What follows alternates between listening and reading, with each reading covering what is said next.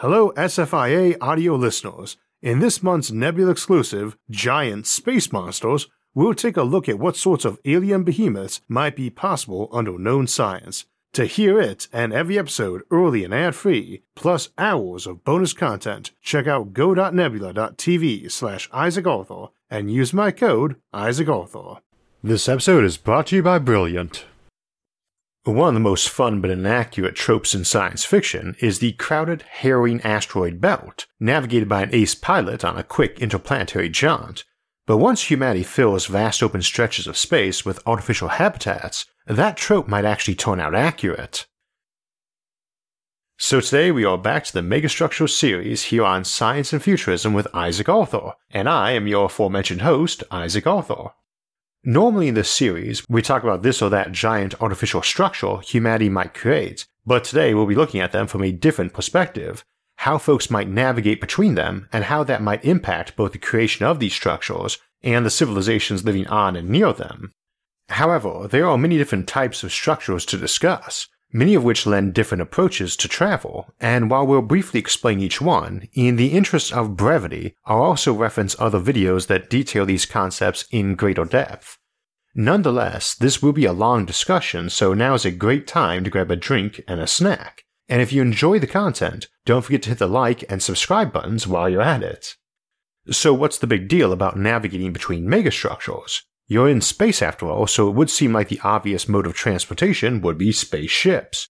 But it's not quite that simple, especially when you're building truly megastructures and building a lot of them. We'll start by defining what we mean by a megastructure. The term basically means anything really big that we build, but in this episode we're focusing on the ones we build in space.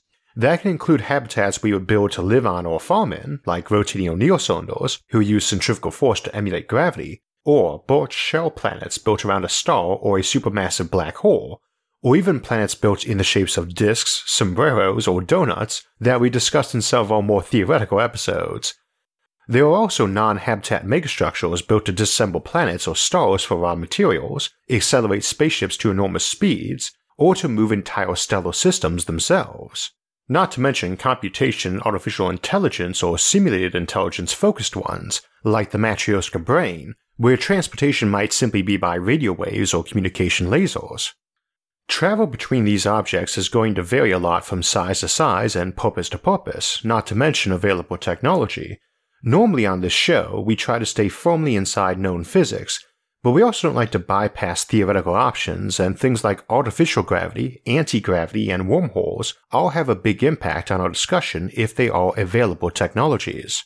Artificial gravity, meaning gravity not created naturally by mass or emulated with centrifugal force, something like the gravity plating we often see in science fiction starships and space stations, lets you get by without rotating things, which is a problem for coupling objects together. Anti-gravity lets you get around the issue of them needing to orbit very fast around planets or stars, in favor of just hanging in place effectively stationary to whatever they are orbiting or each other. Wormholes, if you can make them small and basically portals like we see in sci-fi, not only makes transit between two megastructures easy, but opens up whole new types of megastructures. We have some tricks that will let us mimic in whole or part some of these effects that we will discuss today too. Another big factor in navigating around is density of people and structures. For much the same reason you do not build a freeway between your house and your neighbors, or a sidewalk to run freight between two metropolises, or passengers for that matter too. If we were talking about a planet with just a pair of space stations, one in low orbit and one in high, with maybe a few thousand people on each, then a little shuttle probably is sufficient. Alternatively, we need to keep in mind that something like a Ecumenopolis, a planet-wide city of a few trillion people, which might be portrayed in science fiction as a great galactic empire capital, having a few dozen shuttles flying around the sky at any moment, in reality probably needs to move 1 billion people and 1 billion tons of cargo back and forth from orbit on any given day, so that at any given moment there might be 1 million ships flying around there. So too, some of our megastructures are designed for millions of people to live in, others billions or even trillions, and some of the truly monstrous ones like the Birch Planet might have trillions of people calling them home. These ironically might have low traffic simply because while they have Earth-like gravity on their surfaces, they are so enormous that their escape velocity is a decent fraction of light speed, and off-world travel might be very rare, except by something like digital transmission, a kind of teleportation where we just move a digital copy of someone's mind to an android or cloned body instead of moving them. Not that you need to travel much off a Borch planet, even the smallest of them has more living area than an entire galaxy's worth of planets, while most versions would have more living room than we expect to find on every single planet in the observable universe, so you don't have much need for off-world tourism.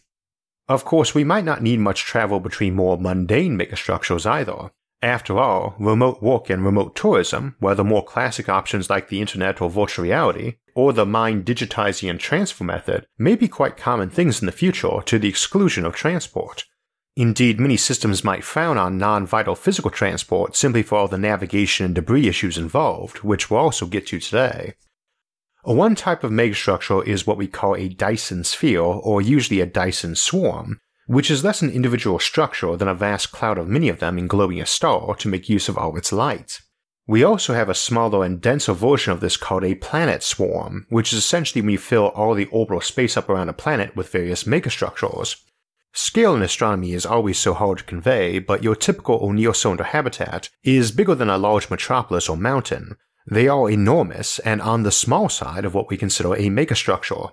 It would take about 1 million of them to equal the living area and solar cross-section of Earth, and we need a couple billion Earth's worth of living area to absorb all the sun's light and use it for artificial land and ecosystems, so you'd be talking about sticking over 1 million billion of them, a quadrillion, in orbit around our sun. A planet swarm is far more modest, relatively speaking, in that it might only be a few billion such stations orbiting that planet, but again denser as they are packed into an area maybe 1 million kilometers around Earth, rather than a volume around 1 million times larger than that around a sun. Sounds cluttered in either case, and on the one hand it is, and on the other it is not.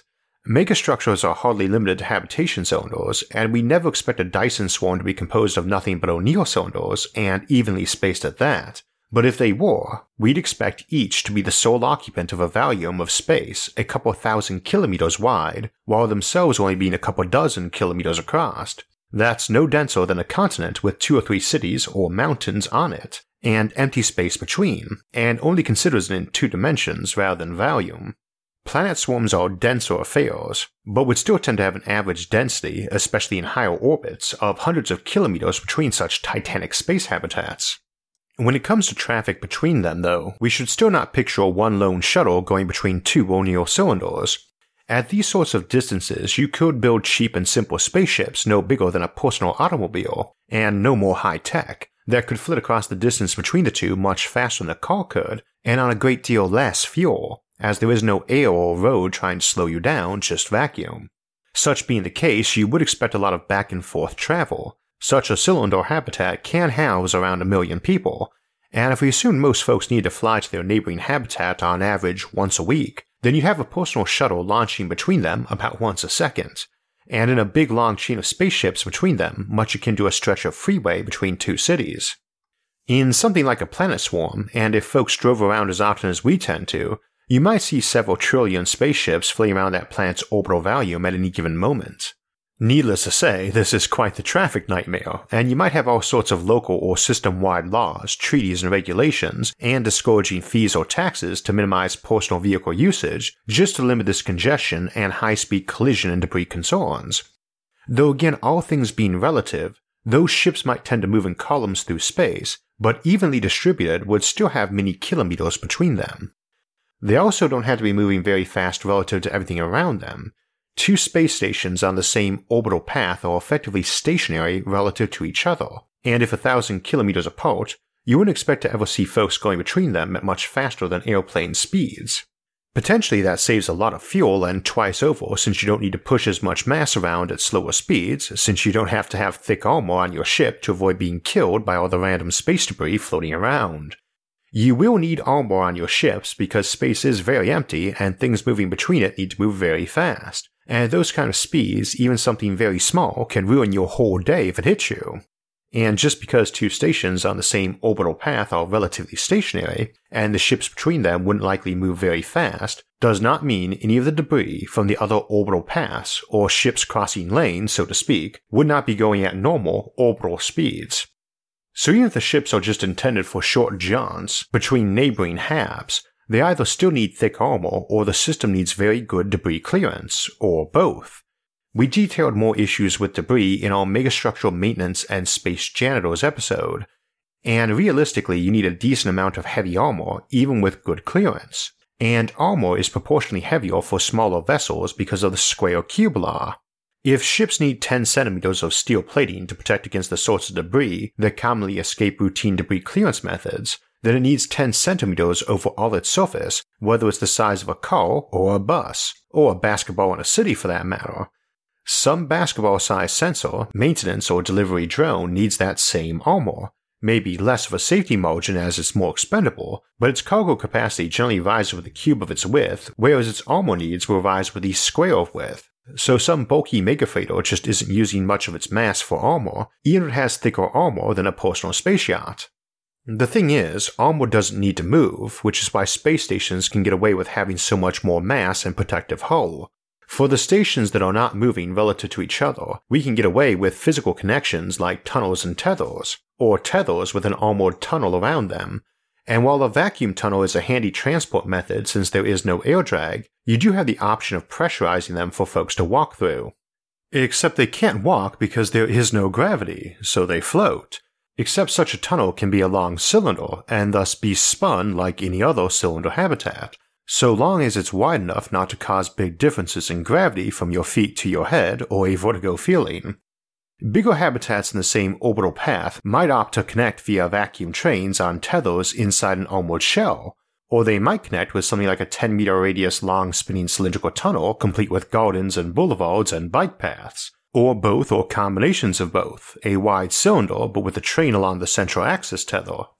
This is a key notion for space habitats though, because as long as the tethers are reasonably sturdy, you can use them to lash habitats together not only on the same orbital path but off to the side a bit too, creating conglomerations.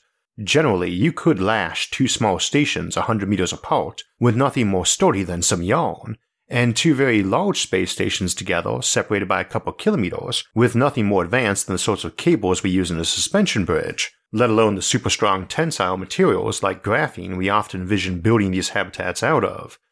They're also mobile, so you could be detaching them or lengthening or contracting them with winches if things weren't quite stationary or you wanted to move the stations. These also become great for moving people and cargo down at essentially no fuel expenditure, and also as high bandwidth communication or power lines, or other utilities too.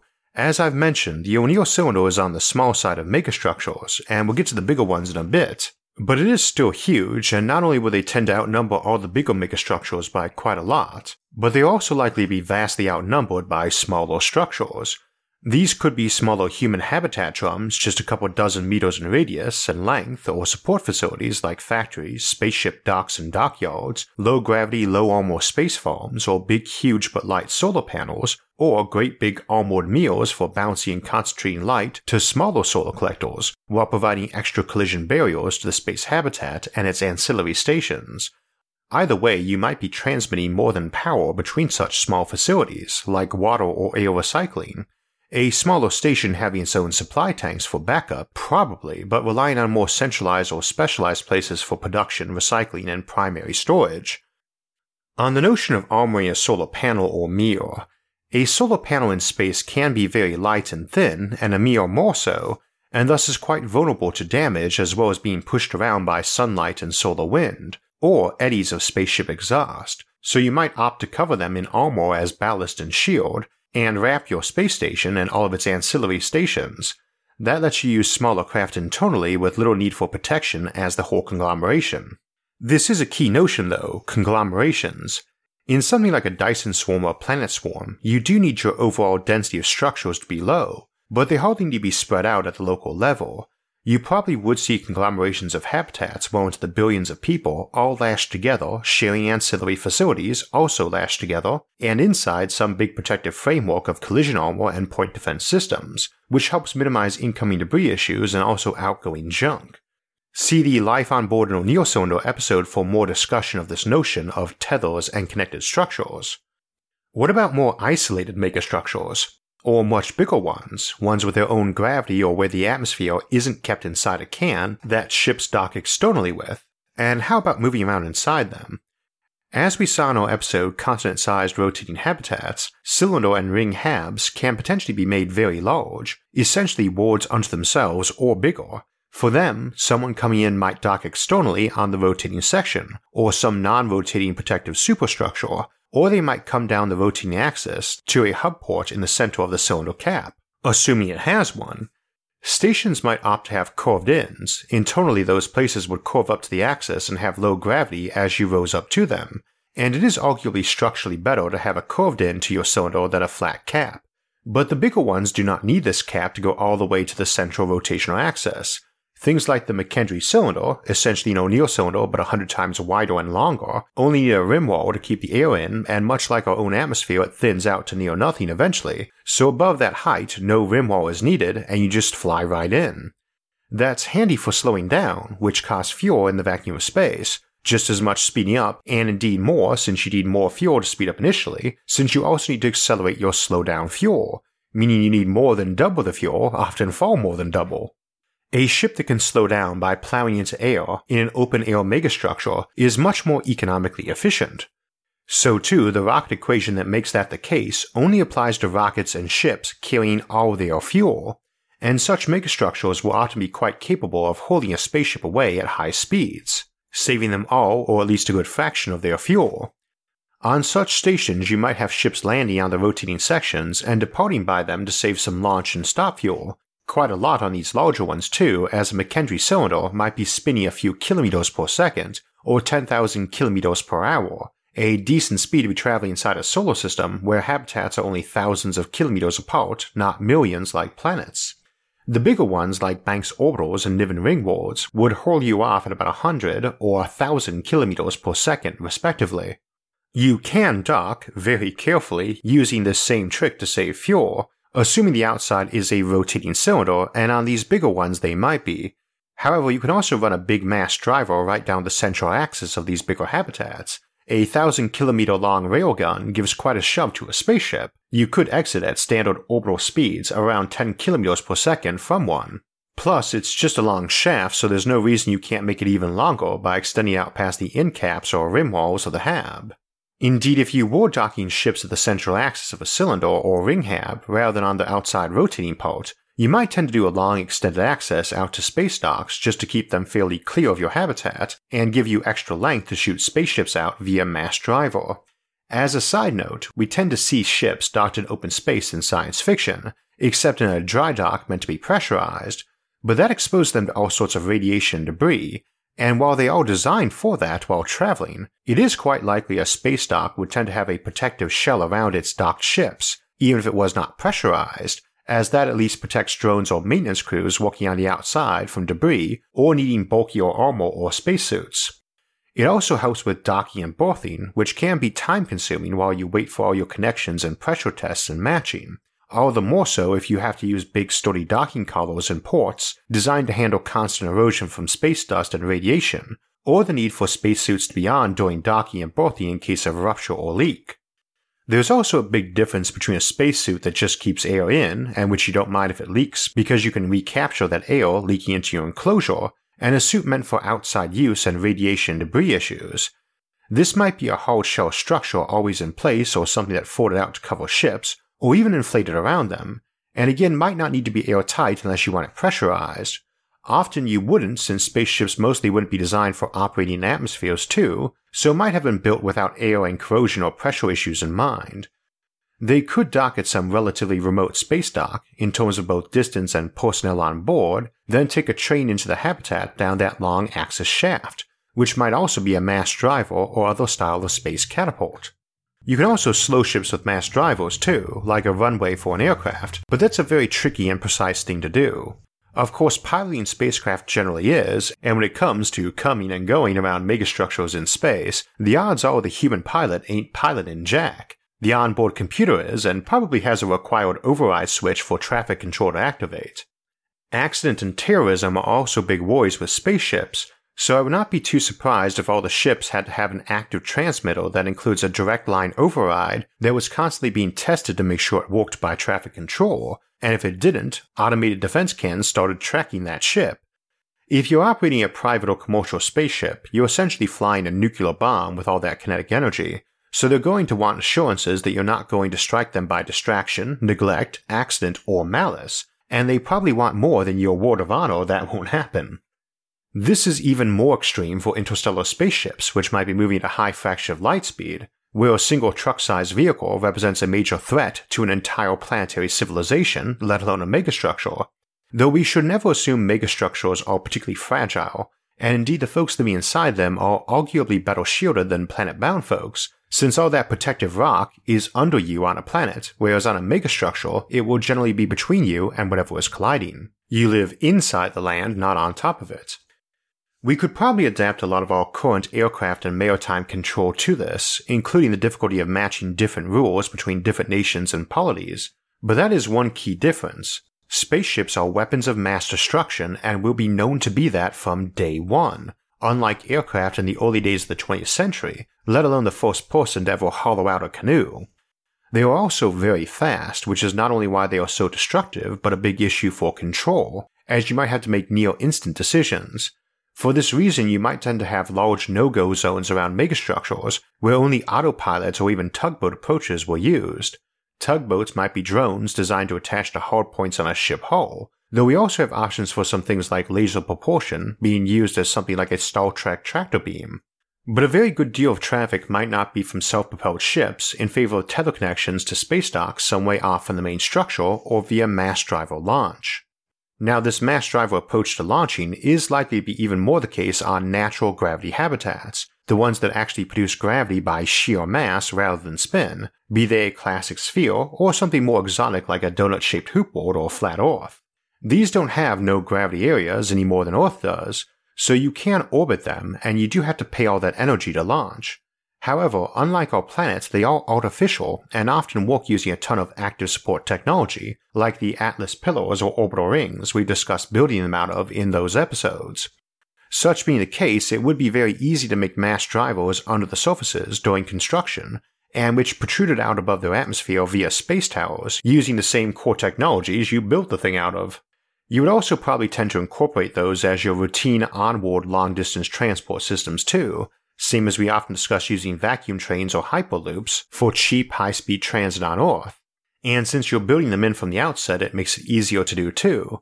Plus, you only build these sorts of megastructures if you have really mastered the core technologies needed for such devices anyway, as they all operate on the same basic principle of accelerating mass magnetically down long vacuum shafts. You would probably see some sort of vacuum trains on any megastructure too, or even larger spaceships. It's probably nice to go for a long walk or car drive or flight through your garden landscape in such a thing, but time is money as they say, and moreover, you don't care if your commercial freight vehicles and drones are getting to enjoy the scenic landscape, and would not want the extra delay and cost of them doing so. It is neat to think of sailing down the world river of a topopolis, a super long skinny rotating habitat that might be tens of kilometers wide, but millions or billions long. See the continent-sized rotating space habitat episode for details, but neat as that is, you still stick access ports for ships on the outside and vacuum trains in the hull, for when speed matters. Interestingly, that means many folks might tend to have their equivalent of a garage, driveway, or front door in their basement on such structures, as traffic might tend to mostly arrive via underground shafts. Of course, as we discussed in Life on Board an O'Neill cylinder, same as smaller stations and conglomerations could detach and move to another one if they liked, the hulls of many rotating habitats might be designed to have house ships come dock and rise up into the internal landscape in some high-tech far-future version of mobile homes or houseboats. You just rent, lease, or buy a plot of land with a house hub dock in it, and move there and move on when you want. I don't think most folks would opt to commute that way, but then we don't know that many folks would commute to work in the future, in favor of either remote work or simply because we might not tend to have classic employment in a post-scarcity future where robots do nearly everything. Which is another point. Most traffic in, around, and between megastructures is probably robots, and a lot of the remainder is probably robot-piloted passenger vehicles.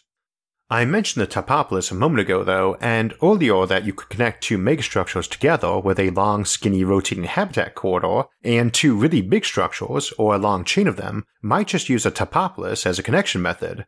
However, if we are talking very big megastructures, potentially self-gravitating ones, Could we connect them with land bridges, or at least pressurized tunnels? Could we connect two planets together so you could walk between them, and without any clock tech like artificial or anti-gravity? As is so often the case, the answer is yes, if you have a nearly limitless supply of money and manpower and really want to. And civilizations that build artificial worlds generally meet these qualifications. There's nothing stopping you from building a topopolis all the way through an orbital path as a big long circle, and you could have all sorts of cylinder habitats hanging out the sides of it connected to its non-rotating protective sheath, or have two such rings with habitats in between them like rungs on a ladder, what we call a rung world, though the junction on these is a bit tricky, especially if you want to maintain the sensation of gravity as you transfer. You are not limited to circles, so you could also do an ellipse like Earth's orbit around the Sun is. Such being the case, there is nothing stopping you from building one right over or under the Earth's poles, and held from dropping by a massive space tower protruding several thousand kilometers up. Then you just build a big spiral ramp up that. Gravity would begin to drop off from Earth, unless you are really good with making micro black holes or containing ultra-dense materials like neutronium, and suspend them along the path to compensate for lower gravity as you ascend. You then enter the topopolis. Now that is spinning and still gets some gravity from Earth, but as I mentioned earlier, cylinder habitats don't have to have flat end caps. They can curve to narrow, and a long skinny hab can have sections that get skinnier too, and thus spin slower in terms of their tangential velocity, though at the cost of lower gravity at that spot. You can potentially play around with having many separate segments that spin at different speeds, especially if you've got ultra-low friction materials so that you can get a tiered ring setup that amounts to a long series of steps around the interior, but that might be more trouble than it's worth. Either way, be it smooth or rather more clunky, you are now inside that topopolis that rings Earth's solar orbit. This is an example of what I sometimes refer to as a Terran ring incidentally, though they come in other forms. You can build the same topopolis out around Venus or Mars, a Martian ring. These can also be connected between each other by more topopolis, stretching from the Terran ring to the Martian ring like spokes, though this gets much easier if you adjust both planets to nicely circular orbits on the same orbital plane, which you probably can do if you're building stuff like this anyway. Connecting these spokes to the two rings, which do not orbit at the same speed, is also tricky, but there are a few ways you can do that, including having mini topopolis or habitation rings between those two primary ones, so the connection speeds were slower and more gradual, potentially thousands, after all you've plenty of empty space between them. It seems pretty neat to be able to walk to Mars or Venus from Earth. Though considering these structures would have vastly more land area than all those planets combined, it's less a highway system than a habitat with a few smaller hubs of note attached to them. It would also take a human several thousand years to make that pilgrimage on foot, but there's presumably a lot along the way to see, and you probably have radical life extension long before you build this sorts of stuff, so someone probably would give it a try. Done properly, you can lace together Dyson swarms or more mundane solar systems via physical connections, even if it is probably not terribly efficient, but it certainly is awesome conceptually. That is one unifying concept of coming and going between megastructures, since the methods vary so much by type of structure, available construction and transportation technologies, and motivation for travel. How you might come and go between them is hard to predict. All we know is that they are so enormous and variable, and so awesome in their scope, that folks will want to build them and to travel to see them. So today we were talking about megastructures and engineering, and seeing many of the immense structures we could build under known science. And if you're interested in learning more astronomical concepts, or the math and physics behind them, I'd recommend Brilliant. The universe is an immense and amazing place, and knowing the math and science behind it only makes it seem more amazing. And Brilliant's thought-provoking, fun, and interactive courses make them a great choice for learning, whether you're a student, a parent trying to enhance your kid's education, a professional brushing up on cutting-edge topics, or someone who just wants to use this time to understand the world better. You should check out Brilliant. Try adding some learning structure to your day by setting a goal to improve yourself, and then work at that goal just a little bit every day. Brilliant makes that possible with interactive explorations, and a mobile app that you can take with you wherever you are. If you are naturally curious, want to build your problem-solving skills, or need to develop confidence in your analytical abilities, then get Brilliant Premium to learn something new. Brilliant's thought-provoking math, science, and computer science content helps guide you to mastery by taking complex concepts and breaking them up into bite-sized, understandable chunks. You'll start by having fun with their interactive explorations. Over time, you'll be amazed at what you can accomplish. If you'd like to learn more science, math, and computer science, and want to do it at your own pace, and from the comfort of your own home, go to brilliant.org/IsaacArthur and try it out for free. So we were talking about navigating around megastructures today, but another common question is how such immense places would govern themselves, and what governments might be like in the future while trying to handle trillions of these colossal habitats in a single solar system. And in 2 weeks we'll explore that notion in Government Types of the Future. Before that though, we'll be looking at alien civilizations this weekend in our bonus 3-part episode, Talkative Aliens and Laser SETI, which will be a collaboration with Parallax Nick and the Exoplanets channel. Then next Thursday we'll be back to the Fermi Paradox series to consider the possibility of galactic disasters. If you want alerts when those and other episodes come out, make sure to subscribe to the channel. And if you'd like to help support future episodes, you can donate to us on Patreon or on our website, isaacarthur.net, which I'll link in the episode description below, along with all of our various social media forums, where you can get updates and chat with others about the concepts in the episodes, and many other futuristic ideas. Until next time, thanks for watching, and have a great week.